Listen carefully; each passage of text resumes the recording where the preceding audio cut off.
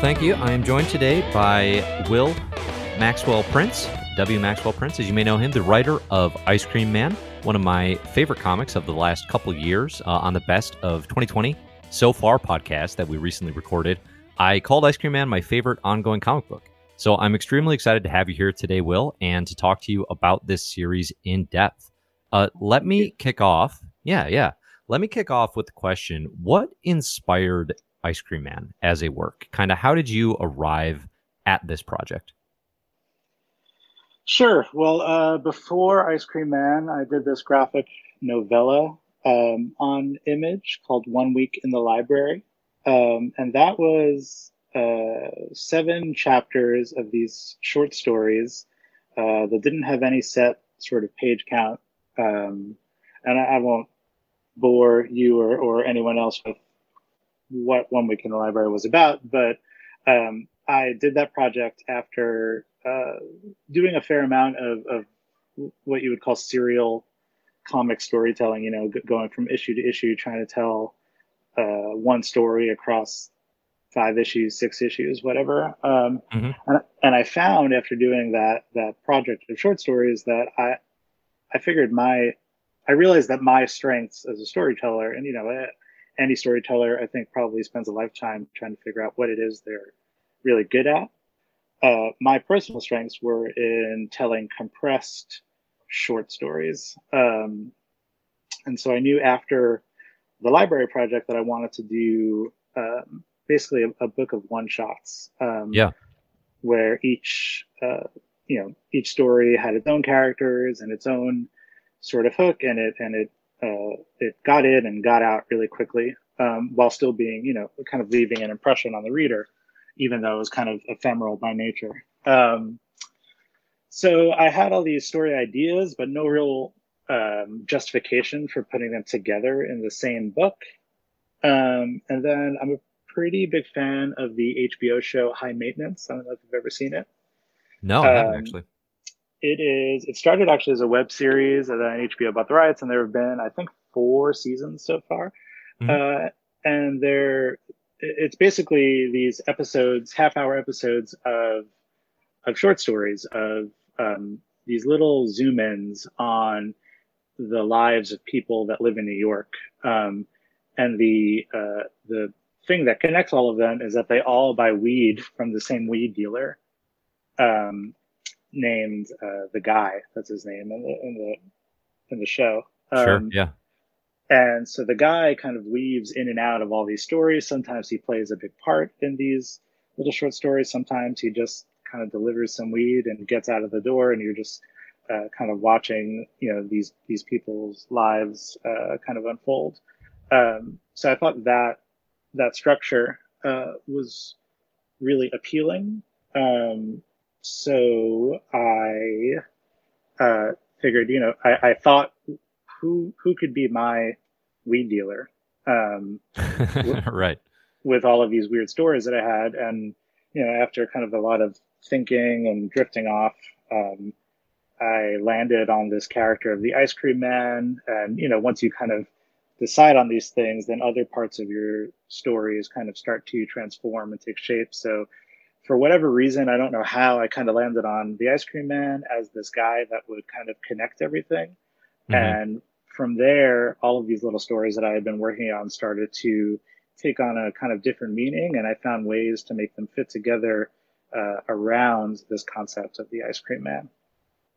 That's awesome. Yeah, I was going to ask, because Ice Cream Man is nearly 100% self-contained, how you stumbled upon that approach, which I think you definitely just answered quite thoroughly. I was going to ask about influences as well. It's interesting that it would be outside of comics. I think is so often the case. Other media that is kind of influencing the direction there. I did want to ask. I mean, you just said you don't know why, but I am curious if maybe there's a little more to it in terms of why in Ice Cream Man. One thing that sort of sticks out to me as the series has progressed is in Ice Cream Man, there's sort of a 50s ideal American wholesomeness to that character, to that, dressed in all white, giving ice cream to the kids. And obviously the version of the Ice Cream Man that we know in this series is horrific and sort of manifests in all the bad things that are happening are at least tangentially tied to this individual. Is there something to like that visual of an ice cream man to you that sort of spoke to like I don't know, twisting the wholesomeness of that image, or was it just kind of a convenient narrative device? It's an ice cream man, especially after the fashion of these guys from the 50s and kind of soda pop shop guys. They were called soda jerks. These Yeah. guys that would wear the white hats and sling you your milkshake across the counter. Um, there's a kind of akin to clowns. There's this nostalgia and this kind of childlike wonder that we hold for these ideas. You love when the ice cream man comes around, and you hear the truck music. At least as a kid, most of us, were if someone had a birthday clown. I don't think most kids wound up being too scared of birthday clowns. You got pretty excited, or if you were like a jerky little middle schooler, you made fun of the clown. um, but yeah, and so these particular figures in my head and in my life kind of hold this dual status where there's all of this nostalgia and love, really, especially when you were a child for these figures, and then as you start to become an adult, especially if you have your own kids, you start to think of the proposition of some of these characters, and they become a little strange.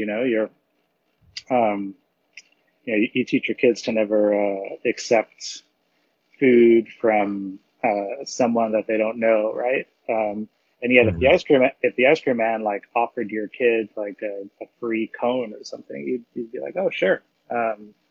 And so we put a lot of trust in these guys, even though they could be a little strange. So there's nothing in particular necessarily that attracted me to an ice cream man. That figure sort of emerged through lots of daydreaming and thinking of who would be driving around this suburban town, kind of in touch with everybody. Um, but yeah, but in the back of my mind, there are these couple of occupations that, as you become older, start to creep you out a little bit and take on a different meaning than they had when you were a kid. Sure, sure. No, that totally makes sense. So, getting back a little bit to the sort of the open-ended structure of the book, I would say this is the most exciting aspect to me, or it's definitely become that kind of the what approach, what structural kind of craft changes is each new issue going to take. It's a genuine thrill, I think, month in and month out, and really works Oh, thank in you. a monthly storytelling medium. Yeah, yeah, absolutely. I think in the span of the last 5 issues, we've seen everything from like a palindrome comic to a crossword puzzle comic to a satire slash send up of Morrison and Quitely's All Star Superman. How do you determine which elements of craft and which structure to take on an issue by issue basis? What is that process like? It is not as exact nor thought out as one might think. I have what I often call storytelling ADD, Hmm. which is kind of another reason why this format works for me. I get really bored, kind of trudging through plot and staying in the same genre over and over again. And so I found that, especially where structural puzzles are concerned, that presenting myself as a writer with a structural challenge kind of brings out certain qualities in my writing and pushes me past certain habits of procrastination and of laziness. It basically just gets me excited about trying to figure out how to present 24 pages of comic in a novel way. And it becomes kind of addictive, right? Like we put out early on like a silent issue, issue 6 of Ice Cream Man that was Hmm. told. Um, it was completely silent, but it was told across 3 different tiers. It was kind of 3 different what if versions of this one guy's life, and they were all colored to match the flavors of Neapolitan ice cream. Um, And it taught and me so what the word triptych means. Yeah, I was not there you go. familiar. Yeah. And it's kind of our sliding doors of comics, and people really responded to that and the kind of structural play. And then you go, oh, so what else can I do? And I'm a big I've studied and have always been fond of language. Hmm.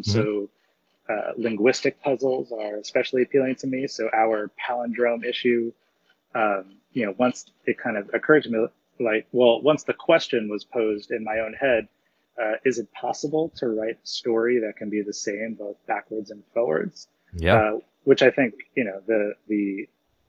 the first blush answer would be no. um, you start to say, well, if I were to try to do that, how in the heck would I do it? And then I wrote, I think, a page of that where um, the text, just kind of taking notes on the notes app in my phone, where the text worked both forwards and backwards. Hmm. And I was like, oh, if I could just kind of I could solve this problem page by page, and all I have to do is um, figure out, I basically just have to figure out how to go one way. And as long as each page can be read in the opposite direction, it's, even though the final product is a two-way uh, piece of art, the problem solving only, occurs in one direction. So that's all to say that, little challenges like that propel my writing forward, kind of give me the energy and the interest to work through an issue and keep, um, keep the project at the top of my mind. And it kind of also satisfies that storytelling ADD that I mentioned, because it's every time you go back to the drawing board, it's something completely new and completely different.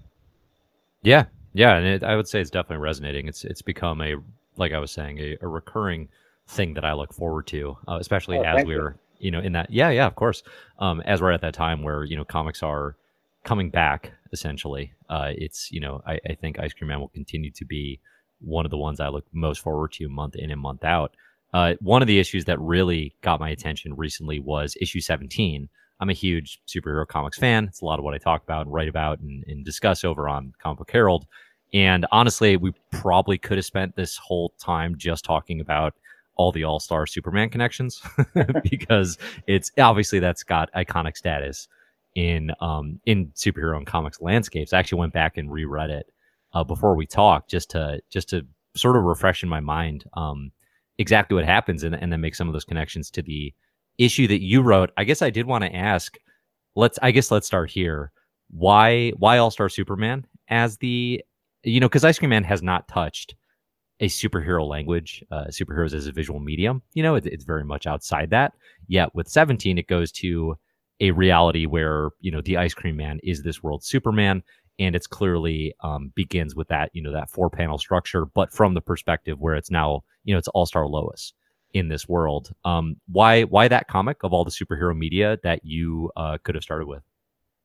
Sure. So, I mean, I guess it would be useful to say first, I don't read a ton of superhero comics that haven't been written by Grant Morrison. Um, Sure, yeah. when I was younger, I would go to the shop every week, and whoever was writing, I didn't really have necessarily an affinity for any particular writer when I was 16, 17, 18. Hmm. Then even in college, well, no, things sort of changed in college, but I would, no matter who wrote it, Grant Morrison, Jeff Johns, Tomasi, Paul Levitz, and then like lower tier guys, Judd Winnick, um, uh, Chris Yost, all these people. It didn't really matter to me. I was just, I loved the characters and I would follow Hmm. those character stories. But then as I got an appreciation for, as my appreciation for good writing and good structuring, especially in superhero comics, as that started to grow, I quickly came to the conclusion that sort of no one does it like Grant Morrison. And so since about the time that I've been in college, and that's we're talking about 17 years since then. Um, I'm or I'm not sure if that math checks out. I'm 35, so whatever the math, whatever 35 minus 19 is, Yeah, yeah. Thereabouts, it works. uh, 16 years. I I just love, I've gone back and I've read all of Grant Morrison's superhero work, his whole corpus there. And then, of course, all of his, independent work, his Vertigo work. But, All Star Superman, I think rightly is considered by people to be the best Superman story ever told. But what's really great about All Star Superman is that, which I don't think gets talked about enough, is that they're one shots. Yeah. There is indeed a through line, but it comes and goes. But for the most part, it's really, each issue can stand alone as its own thing, as its own little Superman story. Yeah. And so when I kind of made the decision to, and I reread, I should say, All Star Superman probably twice a year. Oh, wow. Yeah. I'll take a weekend, maybe in the winter, and then again in the summer, and just kind of burn through it. Just because it's lovely to revisit these things that have moved you and inspired you. I Once I decided to do an Ice Cream Man superhero story, I thought, well, what else is there that's a kind of a one-shot anthology style superhero book? And I started to kind of think and think and think. I was like, well, actually, my favorite 12 issue superhero book is sort of its own little anthology of one shots. Hmm. So then it was a matter of, which of, I knew I wanted to pay homage to one of the issues. And then through a reread, it occurred to me that issue 2 was structured as kind of a horror story. Yeah. Lois is high on space drugs and trapped in the Fortress of Solitude, and she is convinced that Superman has gone crazy and is going to dissect her and perform weird surgeries on her, maybe impregnate her, all this horrible stuff. Hmm. And so when I realized that it was in fact, a horror story, all of these weird things started to fall in place into my head. The cover for the book, I was like, oh, well, obviously he would be holding an ice cream truck. We paid homage, pastiche to Action Comics #1. The shot of Superman holding the car over his head. Yeah. Right. So that very obviously suggested on its own that the car should be replaced with an ice cream truck, and all these kind of things started to fall into place where I realized that it was the perfect issue to kind of ape. But then somewhere along the line, I also, I think just because of my own personal politics, I have a 3-year-old daughter who I'm trying to, constantly teach about, constantly remind her of her own self-worth and her value to this world. I thought Sure. Yeah. I thought Lois perhaps needed more attention, and so it kind of through all of these different strains of thought, All Star Lois kind of fell into my lap, and it would be kind of like that All Star Superman issue where she's looking at Superman thinking maybe he's horrific, and Hmm. whereas in All Star Superman she turns out to be wrong. I thought the nice twist on our book would be that she turns out to be right. Yeah. Yeah. I think it's very effective. I definitely, when I reread the All Star issue recently, I had that same thought of, yeah, this is definitely concerning for Lois, but because Morrison and Quitely are playing in the, Superman is the embodiment of hope playground, and they're playing with sort of Silver Age goofiness to some degree, and obviously having read it before, everything's going to turn out okay, and that actually she's reacting to these weird Superman drugs that he's got in Yeah, his Fortress of Solitude. Whereas in Ice Cream Man, it's like, yeah, that would be really creepy to be taken to an isolation palace with the world's strongest man who is, increasingly revealing how little he may or may not care. about Lois's own safety. So I think it totally works. Another thing that I liked about that issue is it's one of the first where it dawned on me how heavily it was calling back to the history of Ice Cream Man. Yeah. Actually, a lot of times in text, but a lot of times through Martin Morazzo's fantastic art, which I absolutely adore throughout this entire run. But there's a bunch of references to characters, concepts, ideas throughout Ice Cream Man. Was that an intentional reflection of like superhero continuity and those elements being a big part of that fiction, or is that just something that you were moving towards anyway? No, no, you hit the nail on the head. So the idea is that if we're going to do, if our book is one where continuity doesn't matter, and we're going to go play in the world of superheroes, then we have to kind of honor, we have to do the full pastiche and say, all right, well, here's our continuity. Mm-hmm. And that was issue 17, right? That's right. In issue 12 of Ice Cream Man, it's this kind of what if future story where this astronaut, after the Earth has died, is trying to find a planet suitable to restart life, and he winds up on this weird abandoned moon where the Ice Cream Man has just been hanging out in the future, and he eventually, not to spoil anything for anyone, the Ice Cream Man somehow gets his hands on the astronaut ship and flies off the planet. So, and even though it's never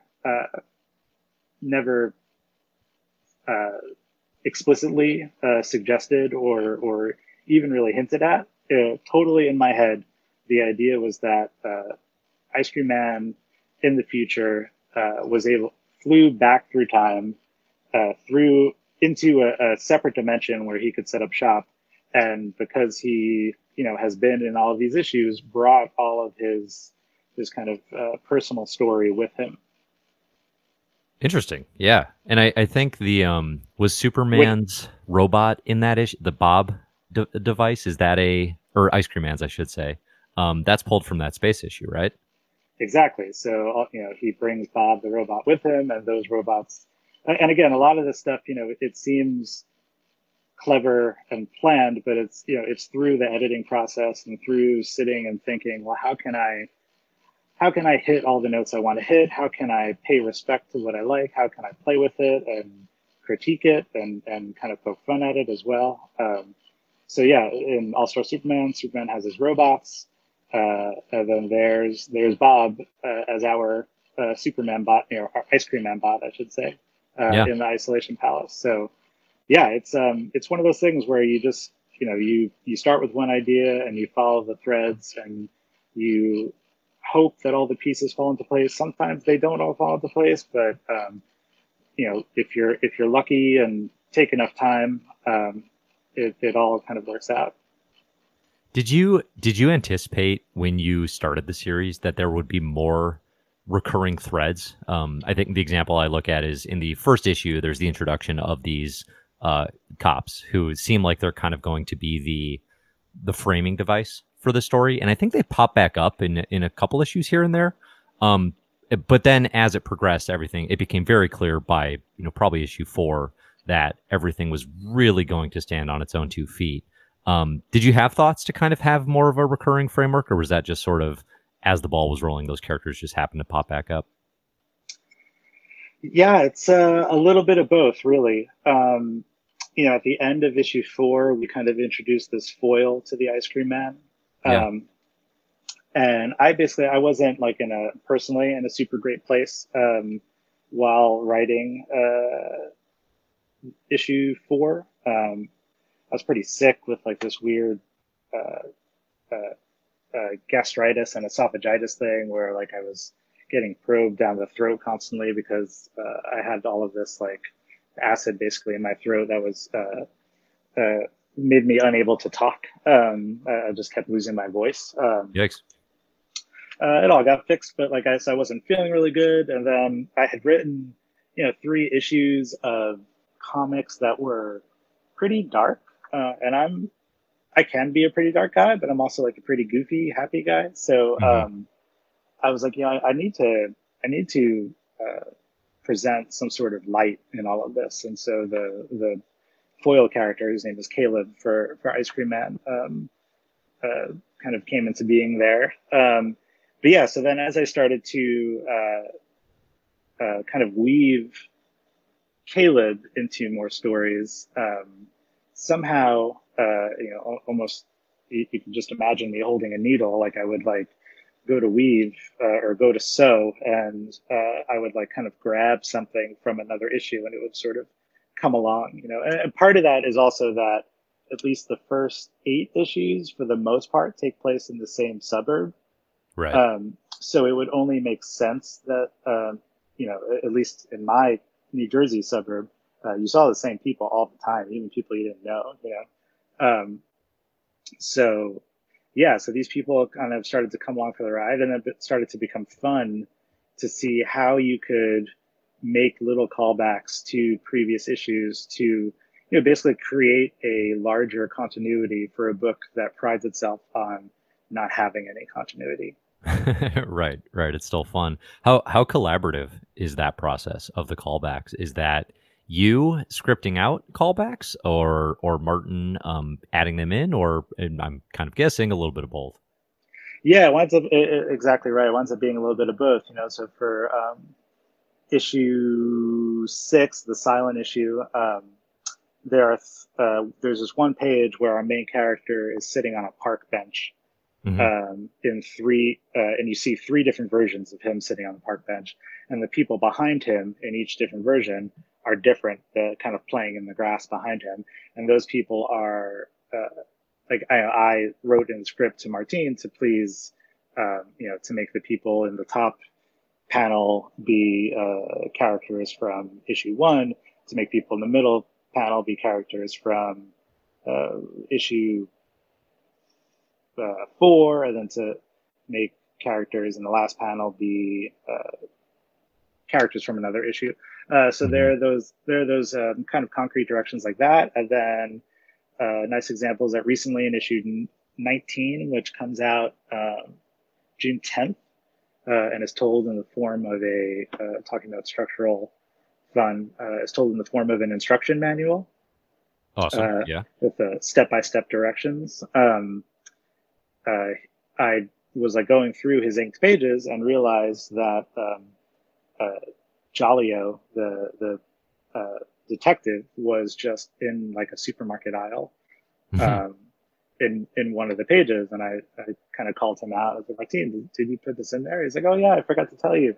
Um, which was great because that issue also has like an index of all the things that appear in the pages of the instruction manual.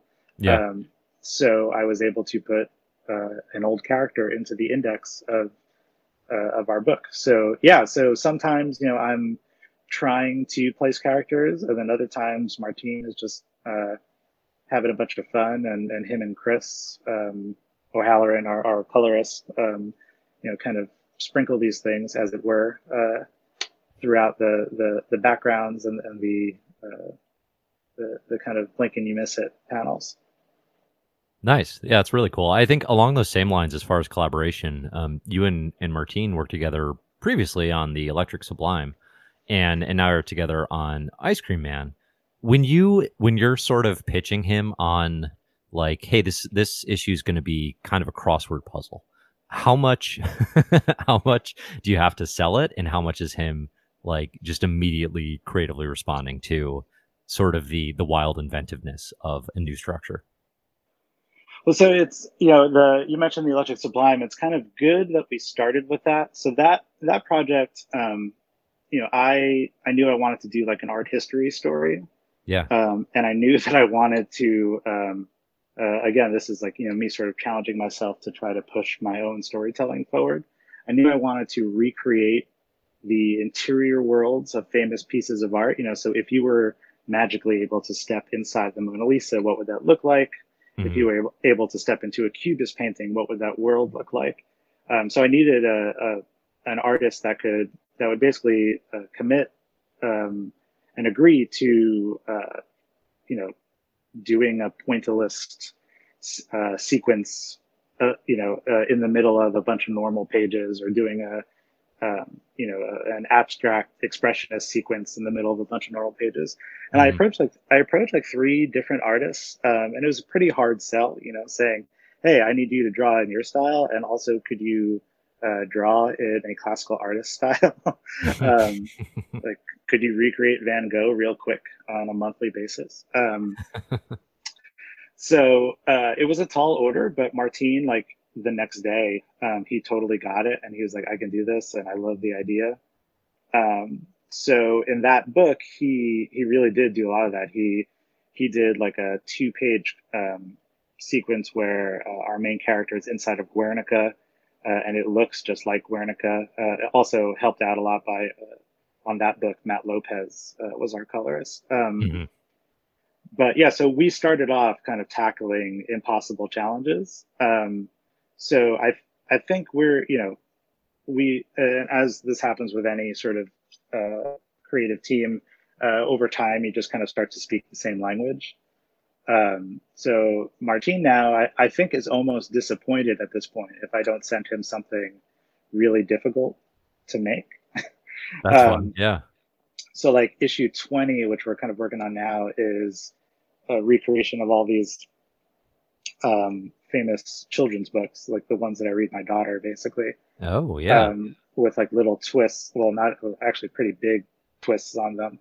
Um, and so Martine is uh, basically drawing in the style of Goodnight Moon for 3 pages, drawing in the style of Shel Silverstein's The Giving Tree Yeah. for like 8 pages, and then doing like a Dr. Seuss thing for 6 pages.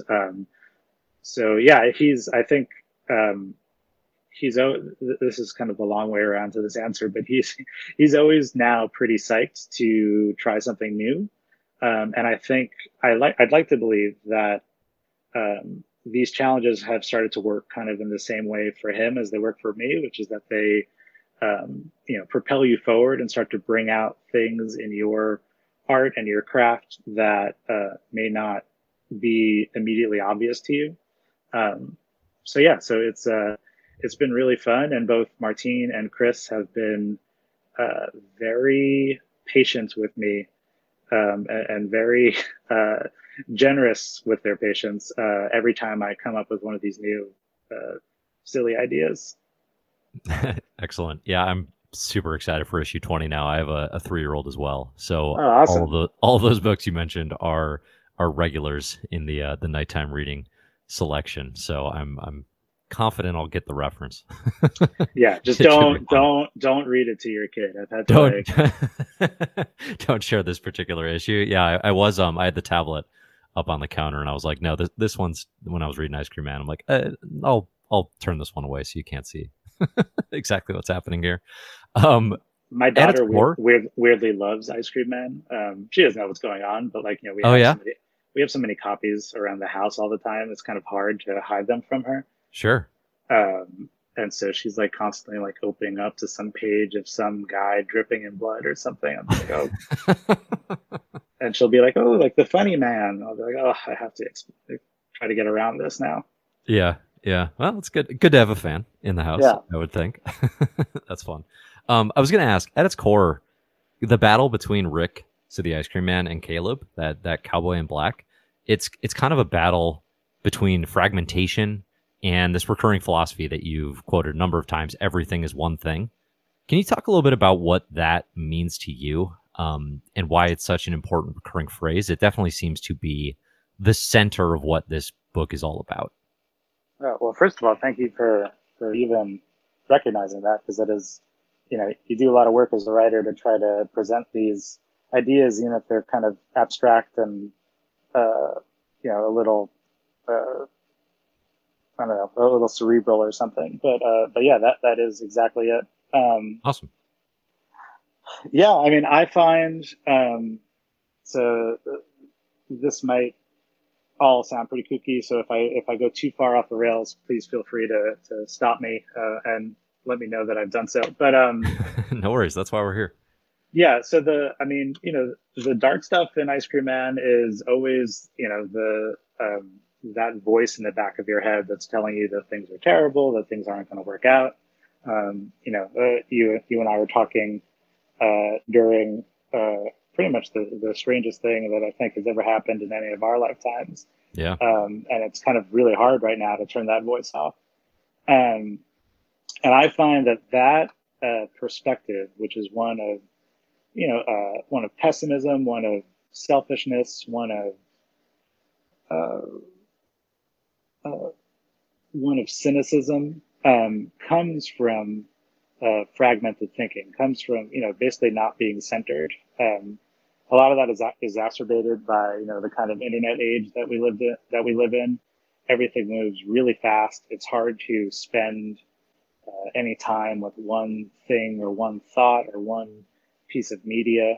Um, and I know, my thought process has become, completely disjointed over the past probably 6 or 7 years of constantly being on my phone and reading the news and, uh, you know, writing and being a parent. And I have a day job, a full time job, doing my job and, trying to stay healthy and cook and balance all this information that you get about what is good for you, what isn't good for you, what is the right way to operate, what isn't the right way to operate, all sort of stuff like that. And so I find that the more cynical side of my brain is fed, the more fragmented my thinking is. And that's kind of where meditation comes in. And I think a big um, goal of meditation is to come to a center, is to slow down the thought process,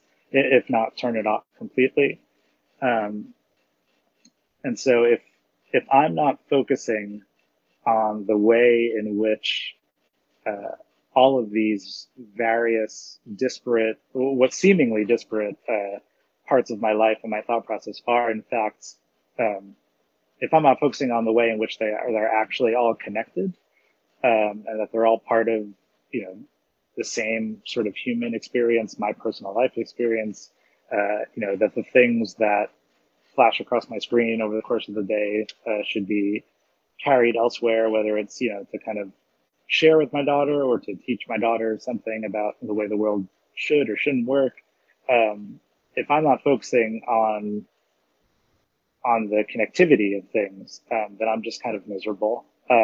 Yeah. So Ice Cream Man versus Caleb, has come from me to represent those two sides, which is the fast, the cynical thinking that is fed by fragmentation and by being unable to focus and come to a center, and then the kind of transcended thinking, which comes from realizing the ways in which people are connected, the ways in which our bodies are connected to the world outside of us, the ways in which we are connected to the digital world. It's almost a Buddhist thinking, really.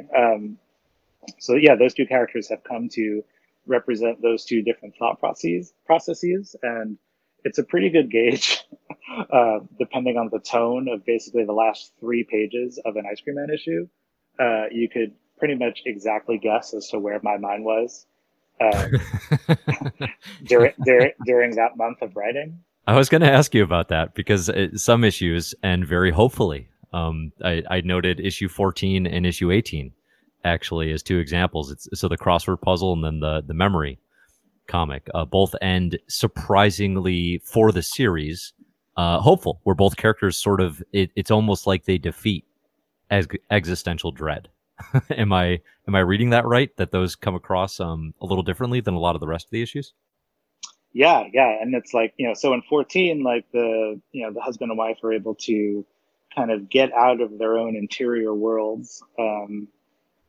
The husband's being kind of distracting himself with crossword puzzles, which is something that I still do. That unfortunately I do 1 or 2 of them a day. And then the wife being kind of getting caught up in suburban pettiness and paranoia and all this sort of stuff. Yeah. They are able to escape that at the end, and then there's this like one note where the contractors that were at their house kind of who had previously the wife had possibly hallucinated them transforming into demon-like characters. They very Hmm. quickly for one panel transform back to demons, and that's I hate to admit it, but it's really just like a pure telegraph of my psychology where I finished writing the issue and I was feeling good, and then maybe something bad happened at work or something bad. I got into a fight at home or something, and I changed this one panel to to to kind of go against the happy ending I had. But yeah, then issue 18, I was feeling really good. And same with issue 19, which hasn't come out yet. There's a kind of it's still pretty dark, but there's also, I think, a sort of button of hopefulness at the end. And then there ain't much of that in issue 20, which is being written right now amidst all of this craziness. So Yeah. yeah, it's like a direct translation of my personal psychology over the course of like the 2 to 3 weeks that I write one of these issues. That's really interesting and makes a lot of sense. All right, I have two more kind of questions I want to tackle, and just being cognizant of your time. Okay. So right now you launched Quarantine Comics, Yeah. which came right out after basically kind of, I think Diamond announced they were stopping publications, and you've been releasing digitally throughout the pandemic. I believe weekly issues, 4-page short stories with the creative team on Ice Cream Man, right? It's Martin Morazzo and Chris O'Halloran Yeah. on colors. These issues are super fun, 4 pages at a time. I particularly loved as a superhero nerd, the return of Pinky Ring and Awesome. the inverted Green Lantern origin story. That was excellent. And I think to your point about the art team jumping on doing a new style, it's visually very much in that sort of Silver Age superhero style. So that's been super fun. How has the experience for you been self-publishing digitally? As far as I know, it's something that you're doing for the first time. I'm kind of curious about the behind the scenes and if you think it's something you'll continue. Yeah. So I mean, it's definitely my first time doing it. It was born of a kind of helplessness as we got the news that Diamond was shutting down, that the industry at large was shutting down for a while. You found yourself, I think a lot of us found ourselves thinking, what can I do um, to help, or what can I do even to survive? Yeah. Um, and yeah, um, I mean, this is going to sound so lame, but I've always wanted to do an issue as a sonnet, an Okay. issue of Ice Cream Man comics. But Yeah. a sonnet is only 14 lines, and to sustain that over the course of a full issue of comics, could never figure out, as far as that, sort of structural challenge goes, um, how I could make that work across like a full 20 to 24 pages of comics. So I never really uh, pulled it off and never really tried all that hard. But I I was outside with my family, and we live in Brooklyn. We were at Prospect Park, Mhm. and I like very quickly, and I had been reading all this stuff about how like, oh, it's you're in quarantine, you should take advantage of it and write that amazing thing that you've Yeah, that was a uh, popular one. that you've been waiting to write, because hey, like Shakespeare wrote King Lear during the plague. Um, and like my first blush reaction to that was, fuck you. Like Right. like Shakespeare didn't have like a 3-year-old and another job and a phone and Netflix. Shakespeare on So Netflix would have been a very different a very different collected right. works. Yeah. So like so I kind of quickly wrote this sonnet about have this lack of productivity during the first couple weeks of quarantine. And kind of as I wrote it, I was like, oh well, why don't I just make it as long as it needs to be, which is short. Um, kind of basically pacing the couplets across panels. Hmm. Um, the and yeah, and so somehow in that park. I was like, well, oh, like why don't I have Martine and Chris draw this, and then I'll just release it online and ask Eric Stevenson if it's okay if we do that, because if it's going to be this creative team, it should be an Ice Cream Man book right now. Yeah. Um, and as I was kind of filtering all this through my mind, I was like, oh, well, like, we could do a bunch of these. And I had been looking, been asking myself that question, how can I help? What can I do? And it became clear that what I could do is continue what I've been doing, which is making Ice Cream Man comics with my two collaborators. So then we just decided, they are amazing for working so fast. They basically, Yeah. created fully realized and 4-page comics every week in about 5.5 days, and cut no corners, which is really amazing. So we at one point it just became clear that we should do a bunch of them. And Eric Stevenson and Kat Salazar at Image were actually really excited by it, because it was new content that they could promote during the shutdown. Yeah. And that's been kind of the bane of all of this, is that there is no new content. So we got the go ahead and decided to make a small little business of it, and we were able to. And then the goal was, we know how sensitive comic shops are to a digital product, because Sure. they've always been. They don't want to lose. They don't want to train readers to in new habits that don't include their shop. So it made sense to do these digital books with the idea that we could help the physical shops. So decided to donate 50% of all the money that we made to BINC Bink, Yeah. which is the charity fund that helps independent bookstores. And then they, during the quarantine, created I think with DC, their own comic specific fund, which is what we ended up donating our money to.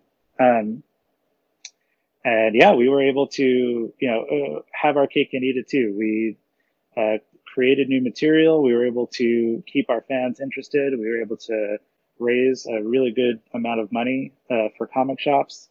And we were able to, over the course of 6 weeks, create 25 or 26 pages of content, that we now may or may not be releasing in September as a physical book. Oh, nice. Yeah. We are. I don't need to play coy. I hope so. They're really good. Yeah. Thanks. Yeah. And then, so the same thing will be, so not only will the floppy comic, benefit the stores by being in the stores, but we're also going to donate half of the proceeds again to Bink for that. So Very cool. Yeah, it was like a small project that turned into something more wonderful than we really could have anticipated. So does that mean you're done with 6 now that you're kind of back in the throes of getting issues out monthly? Yeah. So right now, yesterday we launched the guest series. Yeah. And so basically we've invited some other creators to do little Ice Cream Man shorts.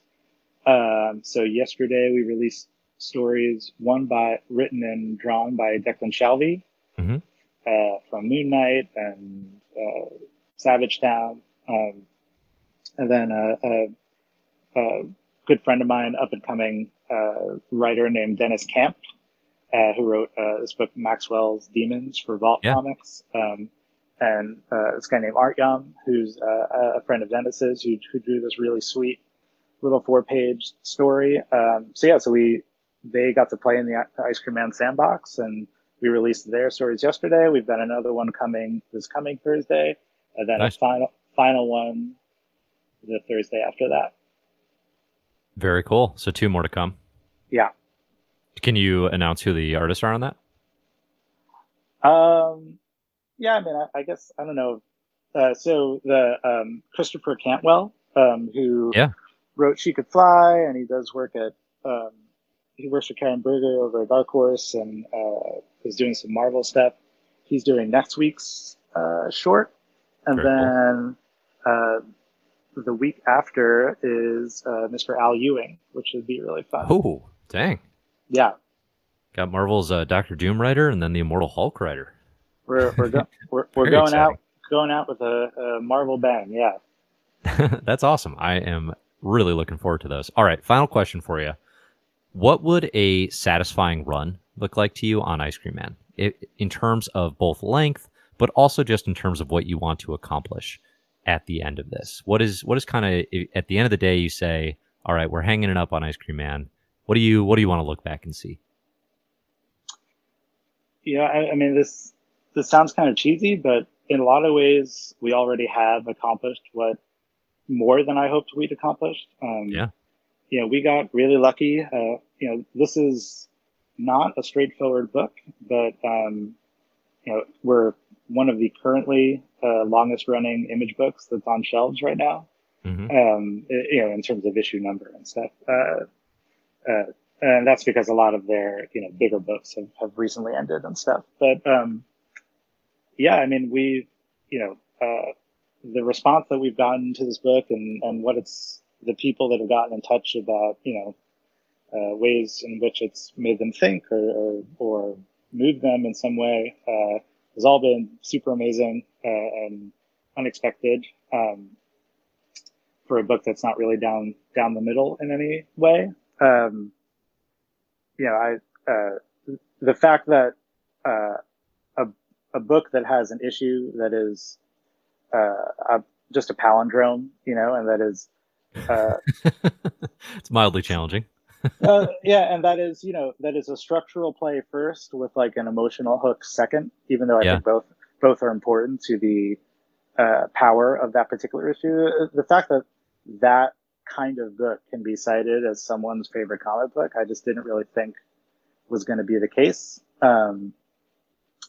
So yeah, we are, I mean, just really happy with the way this has all turned out and the way that it's affected all of our careers and given us work to do. Things over the next months are going to be pretty hard, even for a book like ours. Yeah. And numbers are going to be very different. And the way that it works on Image is that these books have to, basically pay the artists a decent page rate in the end for it to really be worth it to do it. Hmm.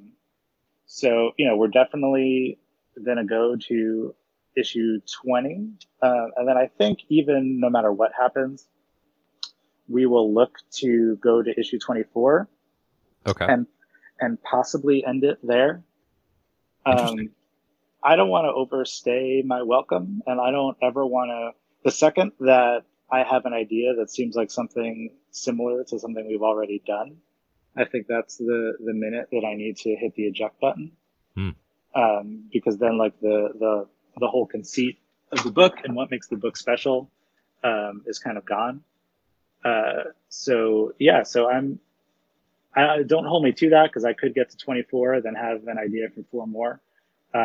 Sure. But yeah, I think the idea right now, at least, is to get to 24, and then maybe start over again or start something new. I'm not sure. Sure. Okay. That's interesting. Yeah, I mean, definitely coming up on that. Not too far off. Does that mean essentially the outline or the content of that final issue already? It not I never know until I write the full script. Yeah. But I have even before issues 21. Oh, well, actually, I have 21 figured out. But even before issues 22 and 23, I kind of know what 24 is going to be. Yeah. Gotcha. Okay. All right. I'm really looking forward to seeing how it continues to play. As much as I have loved it and look for it to continue as long as you all want it to. I think that's the final part of that is the crucial element that that you want it to keep coming out, because I think your instinct there is probably the right one in terms of the long term sort of success and how people are looking at it. So that's cool. I really appreciate you taking the time to talk through all this with me. It's a book I have loved for a few years now and has meant a lot to me. So getting to talk to you about it is a pretty big thrill, and I appreciate how much thought you and the creative team are putting into this book, because it's, again, like, it really stands out, the way that these stories are told, and again, just the inventiveness with comics. It kind of, I don't know, it's, I don't want to overstate it, but it really gives you thoughts as to how the medium can be used and differently, which is very, very exciting, because it's not, doesn't just apply to this series. It's something I look now for other creators. Are they measuring up to what they're trying in Ice Cream Man? Right? Like, it's kind of setting the bar in some ways. And Well, that's thank you been so cool. much. It's so nice. I mean, that's why we're doing it, is to hope that people feel that way. And I think every writer wants to be told that they're doing something special and unique. But when you hear it often enough, you start to believe it yourself. So we're just, we're super happy that people think that of our book, and that there are readers like you who not only enjoy it, but like enjoy it in the way. Although the way that we hope people enjoy it actually doesn't matter at all. The fact that there are people that are picking up exactly what we're putting down and enjoying it in exactly the way that we see it in our minds, that is even more gratifying. So thank you.